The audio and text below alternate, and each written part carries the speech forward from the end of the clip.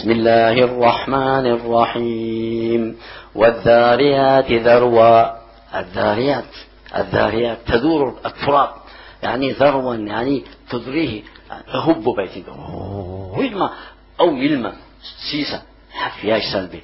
الله سبحانه وتعالى ولا يسا قسم انت ورسول بيت انت مترى انت بيت انت ترى حرط شي بترى. والذاريات ذروا.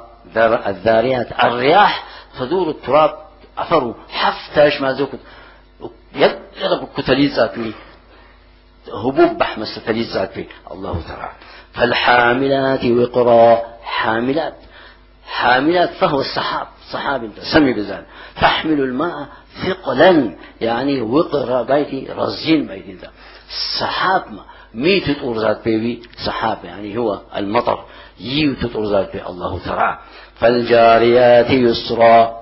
الجاريات فهو السفن يبي خشبة السفن انت بيت انت مراكب بيت انت مراكب زحيماش بيت انت وجه الارض دش العيب يسأل ببيت انت يعني يسرا يعني يسر بيتي يعني سهولة بيت انت ميسرة الحمد تحت المتليت ذات بي الله تعالى. فالمقسمات أمرا. حرتان يزوكدا الملائكة ملائكة أجمع رزقي أمطار وأزاج مطرات الزناب أو علي شيء وزوكت قافي الله قافي ما بين برزقي يسيد زالاج الزياج في الله تعالى. هنا الملائكة تقسم الأرزاق رزقي ويسيد زالاج فيه. رؤساء ذلك 4 يل رزقي ويسيد زالاج حرت التيو حرت ملائكة عشان تيو. جبريل حتى وهو صاحب الوحي إلى الأنبياء أنبياء عشت وحي يستدلون تيو. ميكائيل صاحب الرزق رزق أي رزق يسيد زالون تبعهن.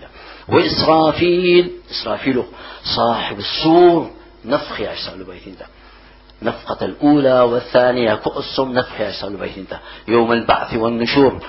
وعزرائيل صاحب قبض الأرواح انتيوبين هي يوم يسيد دزالاج أقسام يسيد دزالاج ياش انتيوم.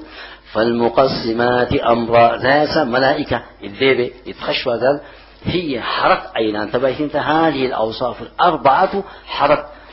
والذاريات فالحاملات فالجاريات فالمقسمات يحرق شيئهم رياح لنت دوف. الله سبحانه وتعالى يبي ترى لأنها تثير السحاب.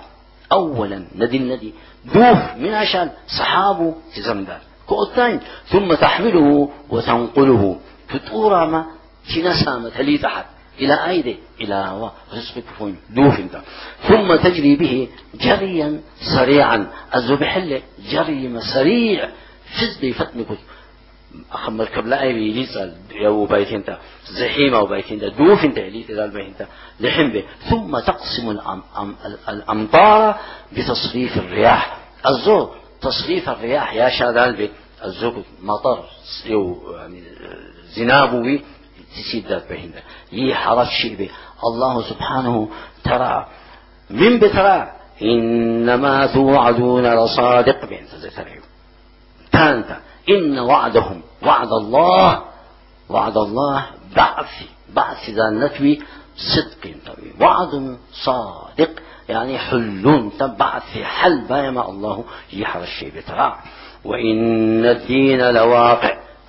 الدين فهو الجزاء بعد الحساب هو الدين انت فهو يوم القيامة انت واقع بايتي حاصل يتخبر مخنا حلبة يخونا البيت انت لا محالة يعني أبدا زي يخون التام يخونا بايم الله يحر الشيء ترى